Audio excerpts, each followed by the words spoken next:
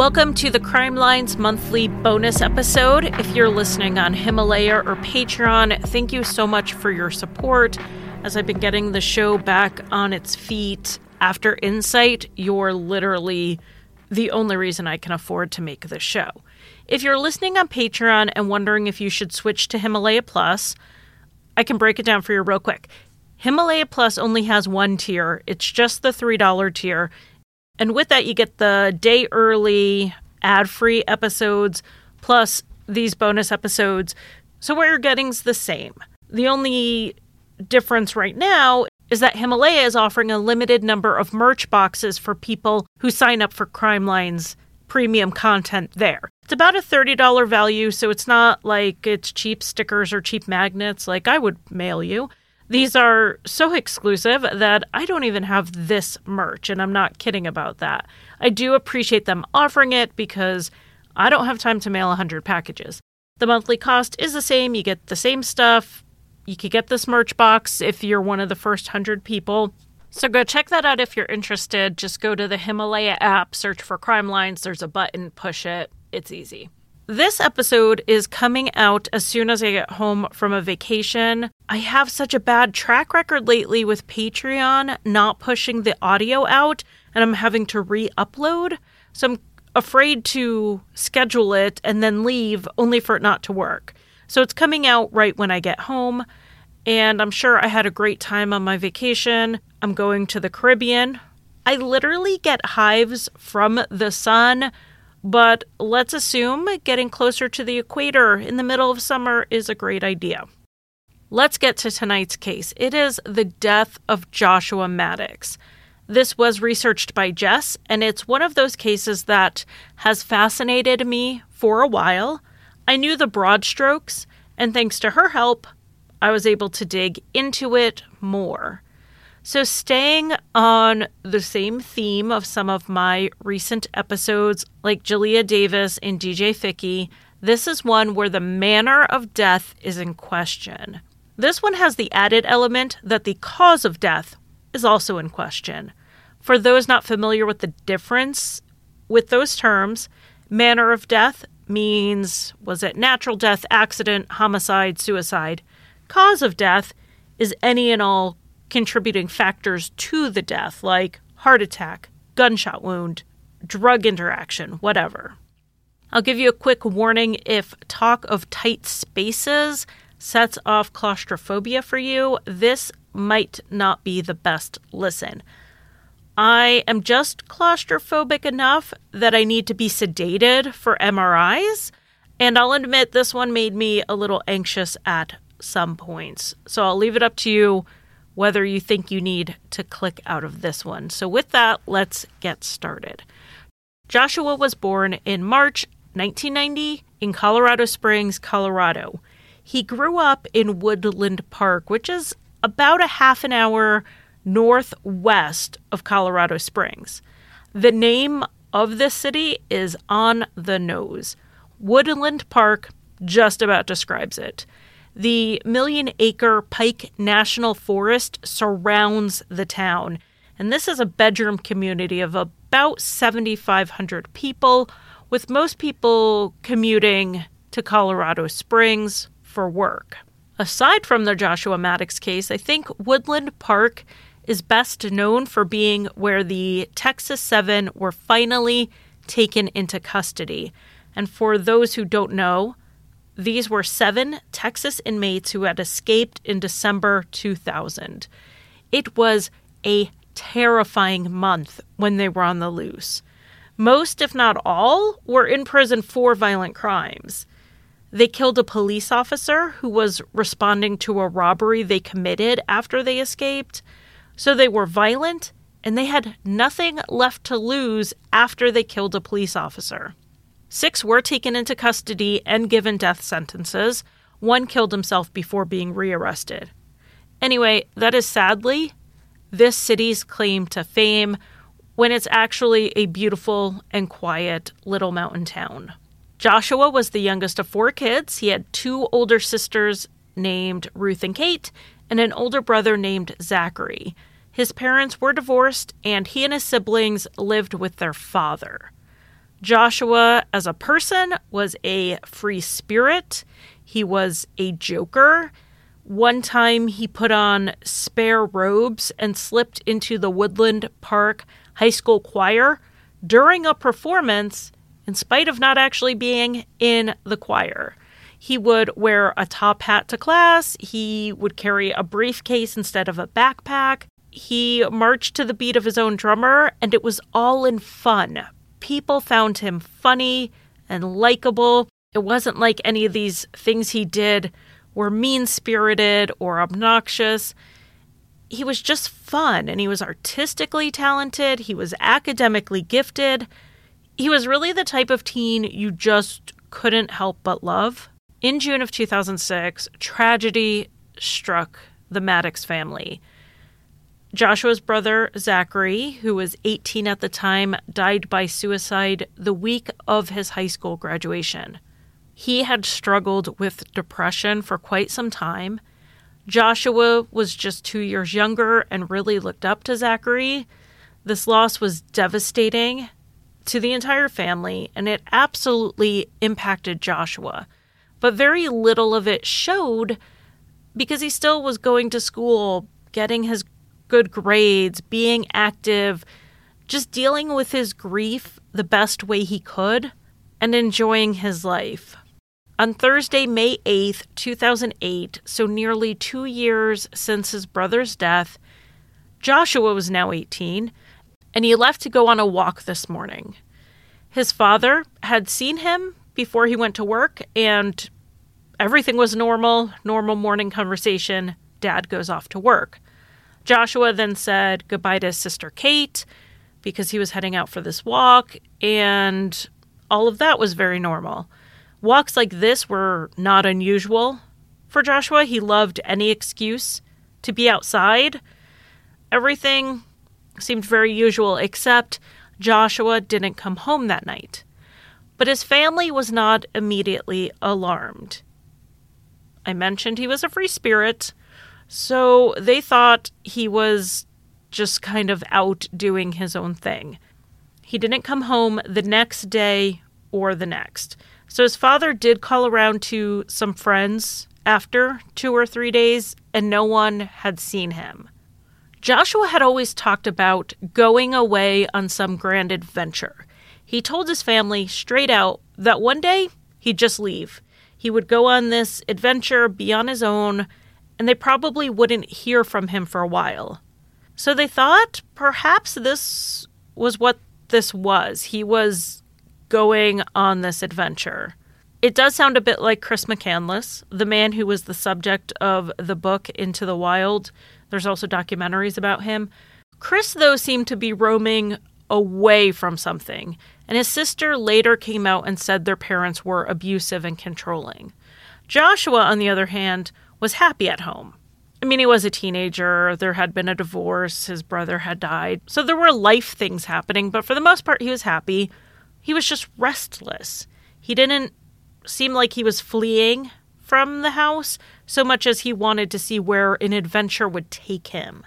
But one thing Chris McCandless did was he planned a little. He made some preparations for this journey, and he took his car. Joshua just left on a walk, taking nothing of substance. On May 13th, 5 days after he left, they hadn't heard from him. None of his friends had seen him, so the family reported him missing. Friends and family searched the neighborhood and the nearby forest just in the hopes they would see him or some trace of where he went, but they didn't find anything. Even though his family's initial belief was that he left on his own, they were concerned. They were growing concerned. He was 18, so legally, if he wanted to, quote, run away, he could. As the years passed, the family began wondering when Joshua would make contact again. His sister Kate later told the media that she half expected him to show back up with a wife and kids and stories about this multi-year-long adventure he had been on. His father, Mike, had a little less hope that that is what the outcome would be. He said that for a while, he would assume it was the police or the morgue every time the phone rang. One time there was a John Doe found in New Mexico that they thought might be Joshua, but that was eventually ruled out. So fast forward 7 years to early August 2015. There's a cabin about 2 blocks away from Joshua's home, and it was marked for demolition. The cabin had belonged to the same family for something like 60 years, and the current owner, Chuck Murphy, was in his late 70s, early 80s, but he had barely been to the cabin in years. His brother lived there for about 30 years, but when he died in 2005 or so, no one moved in.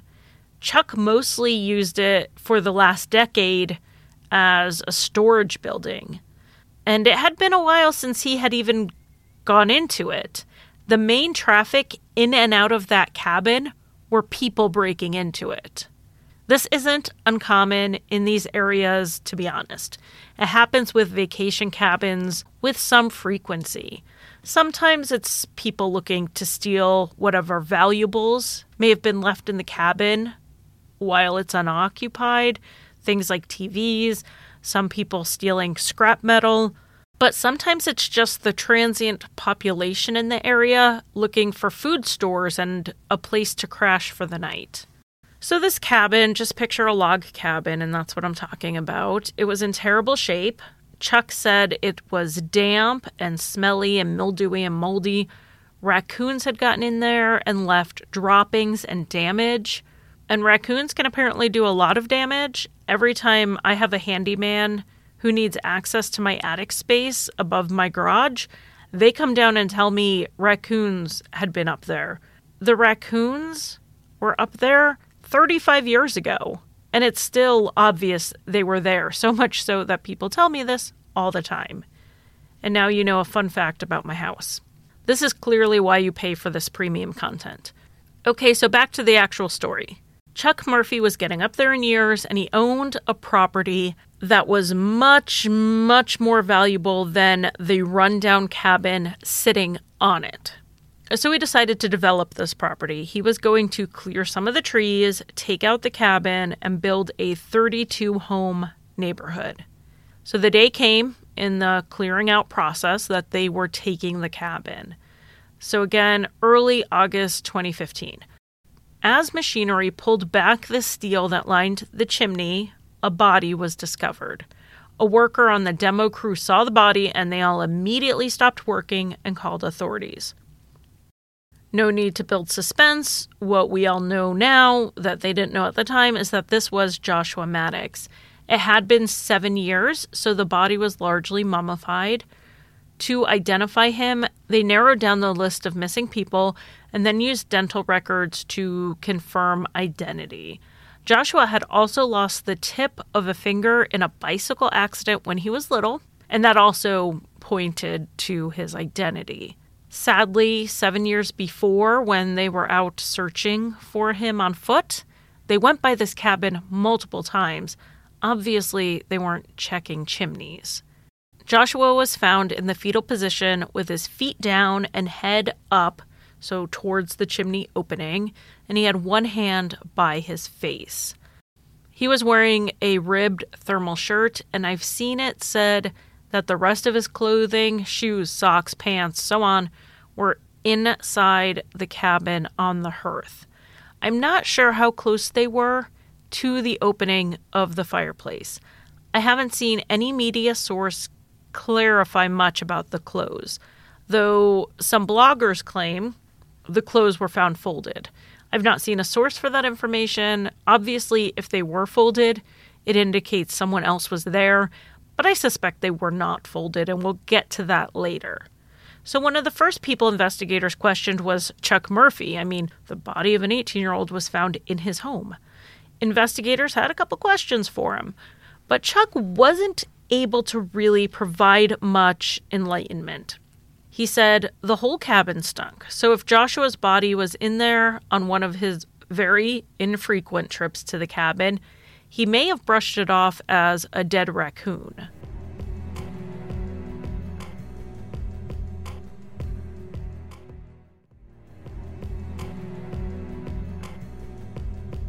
Chuck was asked directly if he checked or did anything with the chimney when he would go up there, and he said he didn't. He was using the place as a storage building, essentially, so he actually had a big piece of furniture that was blocking the fireplace. And depending on what that was, I've heard different things. It could have possibly blocked a bit of the smell too if it was really covering that opening.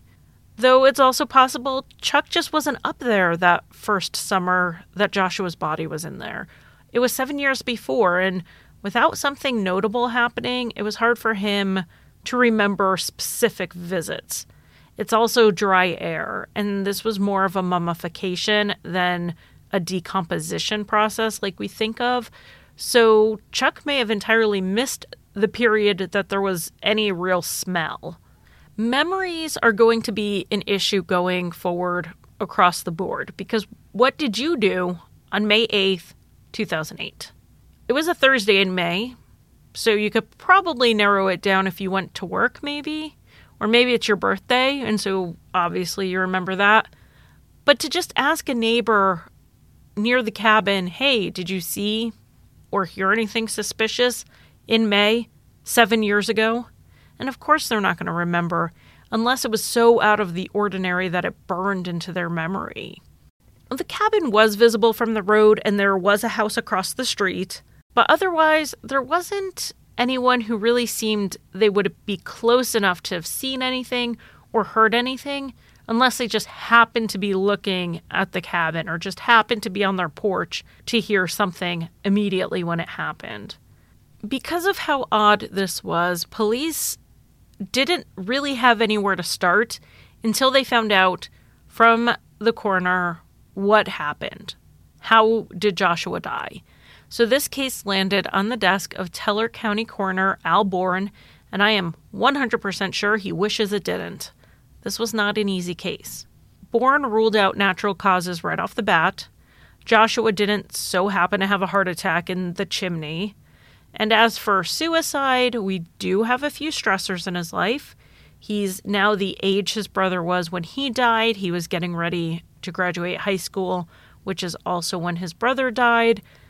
This had to have been on his mind at some point. But how could this have been a suicide? There were no weapons around.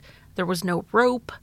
The only reason to go into a chimney in a suicide would maybe be because he didn't want to be found. He knew how hard it was on his family when Zachary was found, but he lived surrounded by acres and acres and acres of wilderness. He could have just walked off the trail for an hour and no one would have found him. So we have it down to accidental or homicide pretty quickly. The accident theory being that he died while climbing down the chimney, and homicide being that he was killed and then concealed in the chimney. His remains showed no signs of trauma. His bones were intact. There were no signs of knife wounds. There were no bullet wounds. There were no bullets. There was no damage to his skull, like you would see in a blunt force trauma to the head case. After 7 years, some information was not available, like the condition of his organs in the event he was beaten and that led to his death.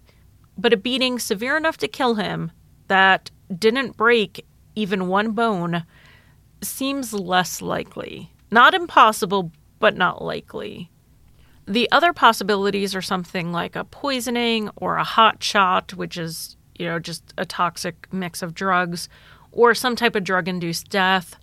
The tox screen was inconclusive because of that time that elapsed between death and discovery. On September 28, 2015, the death was ruled an accident. There was no evidence from Joshua's body in the coroner's eyes to support a homicide ruling. He also said there was no evidence at the scene to support a homicide ruling. There was nothing that showed Joshua was restrained. There were no footprints by the fireplace, though those could have been obscured in the 7 years of trespassers and raccoons. But there were no signs of blood in the cabin. Nothing that supported the homicide ruling. Bourne also said it would have been very difficult for someone else to have put Joshua up in the chimney. If he was alive, he would have been struggling. If he was unconscious or dead, he would have been dead weight. Joshua only weighed 150 pounds, but he was at least 6 feet tall. So he was lanky, and it would have been very difficult for anyone to have gotten him into the chimney. And it's very, very unlikely someone pulled him up on the roof and put him down the chimney, and did so completely unseen. So what Bourne theorized is that Joshua attempted to use the chimney as a means to get into the cabin. Again, he was really slim, so he may have thought he could fit down there, except he got stuck at some point, and he died either from dehydration or exposure while in the chimney. Another possible cause of death would have been positional asphyxiation, and this is when someone's in a position that obstructs their breathing. In this case, this fetal position could have restricted his diaphragm's ability to move. Now, none of these options are pleasant to think about. But as soon as this ruling was released, there was backlash. A lot of people disagreed with it, and some people came forward, who probably could have come forward sooner, saying that they heard someone brag about killing Joshua. And we're going to get back to that in a minute, because first we're going to talk about Chuck Murphy. He owned the cabin. He's one of the people who didn't believe this was an accident. He called the coroner. So the coroner decided to go ahead and take another look at this. He sat down to talk to Chuck about his specific concerns. So here are some of Chuck's concerns. This chimney was an add-on to the cabin, put on about 25 years before, while his brother was still living there. So Chuck knows very well the construction of this chimney. At the time, he installed steel rebar on the chimney, on the top of the chimney, and covered it with mesh, like a chicken wire, something similar. And then he had that anchored with bricks. And he did this to keep mostly animals. I don't think he thought so much about people going down there. But he had that up there to keep animals from accessing the cabin through the chimney. Chuck said that this chicken wire, or whatever it was there at the time of the demolition, but not this wire or any rebar were found at the scene. It is possible that they had been carted away already, but it's also possible they really weren't there anymore. They could have been at some point, but other vandals tampered with it. Maybe someone stole it for scrap metal. We don't know. Chuck also said there was a wood burner insert in the fireplace. This wasn't an open brick design. So anyone who went down the chimney wouldn't have been able to get into the cabin. And then, of course, the fireplace was also blocked by this big piece of furniture. I'm not sure how this means Joshua wouldn't have gone down, because it's unlikely he knew that he wouldn't be able to get out. He may have gotten stuck before he even made it that far down. But the main point Chuck was making here is that the chimney was not accessible from the outside for Joshua to climb down. Now, I'm not saying this is the case, but we have to take into consideration that Chuck has an incentive to believe that this was true, that the chimney was inaccessible, and he had a motive to have other people believe it. If it was accessible, he may have worried about liability on his part. A wrongful death suit, basically. These aren't always win or lose. A jury can assign an amount of fault. If the Maddox family sued Chuck, and the jury decided Joshua was 90% responsible for his death, but Chuck was 10% responsible for not securing the chimney, he could have been on the hook for a lot of money and damages and pain and suffering. This is a bit of a stretch, but Chuck was around for President Reagan's tort reform speeches, and he may have been thinking of some of those examples of why we needed to limit people's ability to collect in the 1980s. And there is a famous tort case that is fairly similar to this one on the surface, and it involved an 18-year-old. His name was Rick Bodine, and he was on the roof of a high school in 1982. He and some of his friends were stealing the spotlights on the roof. He handed one of the lights down to his friends who were waiting on the ground, and he walked across the roof to get to the next one. On the roof was an old glass skylight. The school, instead of removing it and replacing that section of the roof, instead painted over the glass, so it looked like a roof. Rick walked across it, and he crashed through. He fell 27 feet. He landed on his head, and he was unable to speak, and he was a quadriplegic. The story goes that he got millions in a lawsuit against the school because in California at the time, criminal conduct did not bar someone from suing. And that's a little true. He did sue. Criminal conduct did not bar someone from suing if they could prove negligence. His attorney argued that the school was negligent to keep the painted-over skylight because it was a known risk. Someone else had fallen through a painted-over skylight at another California high school just the year before, and that person died. So the school knew, or should have known, that the painted-over skylight posed a risk, and they chose to do nothing about it. The school did settle this case with Rick. He was given a couple $100,000 and $1,500 per month for life that would go towards his care. And if you can imagine what it takes to care for a quadriplegic who needs round-the-clock skilled care, this ruling hardly made his family wealthy. It was hardly millions of dollars. Anyway, that walk down the rabbit hole was just to show that Chuck may not have wanted to take his chances getting sued for not securing his chimney. So let's go back to the other people who were upset about this ruling being an accident. People called the coroner and said that someone had bragged about killing Joshua, and this person they named was Andrew Newman.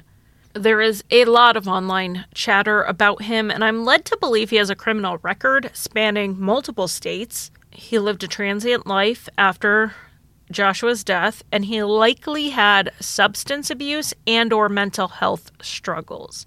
There is a lot more out there on him. If you want to go look it up, I recommend going to Reddit, but it's rumor, and I can't find any sources for most of it. Anyway, while Joshua was missing, Andrew was heard saying that he killed Joshua and put him in a hole. Andrew is known to have been friends with Joshua at the time of his death, and people seem to believe that he is both the type to brag about doing something awful that he didn't do, but also completely capable of having done what he said he did. He was investigated. Police do not believe he was in the area at the time Joshua went missing, so they don't think he was involved. However, we don't know exactly when Joshua died. I think there's a good argument to be made that it was the day he left for that walk, but it could have been a few days or even weeks later if he had been roaming around on an adventure. Even his family didn't become alarmed for 5 days. But I think since he was so close to home still, it was very likely within a day or two of when he went missing. Another name came up in the investigation, but the coroner dismissed it, and this name was never released. They just said that this person wasn't large enough to have stuffed Joshua in the chimney. In the end, the coroner went back to that accidental ruling, and the police had to stop investigating. If it was ruled undetermined or homicide, the investigation would have continued. When asked about it directly, the police spokesperson said it's in the coroner's hands. The police can't do anything. Accidental deaths don't keep getting investigated. If there's not a possibility, it will end in criminal charges. So, about this theory that Joshua was put into the chimney after death. I mean, it could have just been someone who panicked after Joshua maybe accidentally overdosed. But I'm going to point out there doesn't seem to be any serious drug history for Joshua. He was a teenager in Colorado, and I don't mean to stereotype, but the word is that he was a pot smoker, but nothing more than that. The other idea is that he was murdered in some way that didn't leave marks the coroner would find and then put in the chimney. There was no investigation into if this was even possible, as far as I can see, or how big or strong someone would have had to have been to do it, or if it would have taken two people. I can think of a few ways they could have tried to reenact this safely to see if it was possible, but this was pretty quickly ruled an accident, and the investigation didn't get that far. Chuck had mentioned this wood-burning insert that would have made it impossible to get from the chimney into the cabin. So wouldn't that have also prevented someone from going up into the chimney if they couldn't come down through the chimney? If someone was already dead and not having a pain response telling them that going up the chimney was a bad idea, maybe this was possible, but we don't know. The investigation, like I said, never got that far. So that's the theory about how he possibly went up the chimney. The theory he went down the chimney, chicken wire and all, honestly makes more sense to me. It really does matter if that chimney was blocked with the chicken wire, rebar, whatever, or if it was gone, or if Joshua could have removed it. And this is just a question we will never have the answer to, so let's just assume the chimney was not blocked and Joshua could have gotten into it. Why would he go down the chimney? This was a largely abandoned cabin. A crowbar to the door probably would have gotten him in. But I also don't pretend to know why 18-year-olds with a sense of adventure do the things they do. It is one of the most terrifying things about parenting outgoing and curious teenagers, in case you were wondering. They don't always think, what happens if this goes wrong? So one idea about why Joshua did it was that he was with friends, and it was just one of those things that seems like a good idea when your friends are egging you on. But this would also mean that when he got stuck, his friends abandoned him and didn't say anything for 7 years while his family looked for him. And I could see some dumb kids running at first, panicking, not wanting to get in trouble, but I would have hoped one of them would have gone for help if they could have. It's always possible that Joshua was by himself and he did this just to see if he could. He would have made his way down the chimney pretty easily with his slender frame, but then he got to the bottom and hit that wood stove insert and couldn't get out. He realized he had to go back up the chimney to get out, but he couldn't make it up. Going down, thanks to gravity, is a lot easier than going up. It's possible he pulled his foot up to try to get a boost, but being 6 feet tall in this narrow space and doubling up his length, he may have wedged himself in there and couldn't get out. And then there's also the question of his clothes. He was found wearing only a shirt. Everything waist down was found in the cabin. Now, I don't believe it was folded. That's an odd detail to make it sound like someone was there. Who would kill someone, put them in a chimney, and then fold their clothes? That doesn't make sense. If the clothes were closer to the fireplace, like they fell there, that makes more sense. The elevation of Woodland Park is about 8,400 feet, so it's May. It gets cold at night. When hypothermia becomes advanced, the person actually feels hot, and they shed their clothing. It's called paradoxical undressing. So if he was stuck, possibly he couldn't get his shirt off, but maybe he was able to kick off his shoes and his pants. And I actually suspect he may have kicked his shoes off earlier. I don't know if any of you guys have ever rock climbed, but sometimes it's a lot easier, even in a rock climbing gym, to do it without your shoes on. You can get some better traction with your feet and your toes. His pants may have just been loose and fell off as he was struggling. Honestly, this is one where we simply don't have the evidence we need to rule in or out either option, murder or accident. The evidence is gone.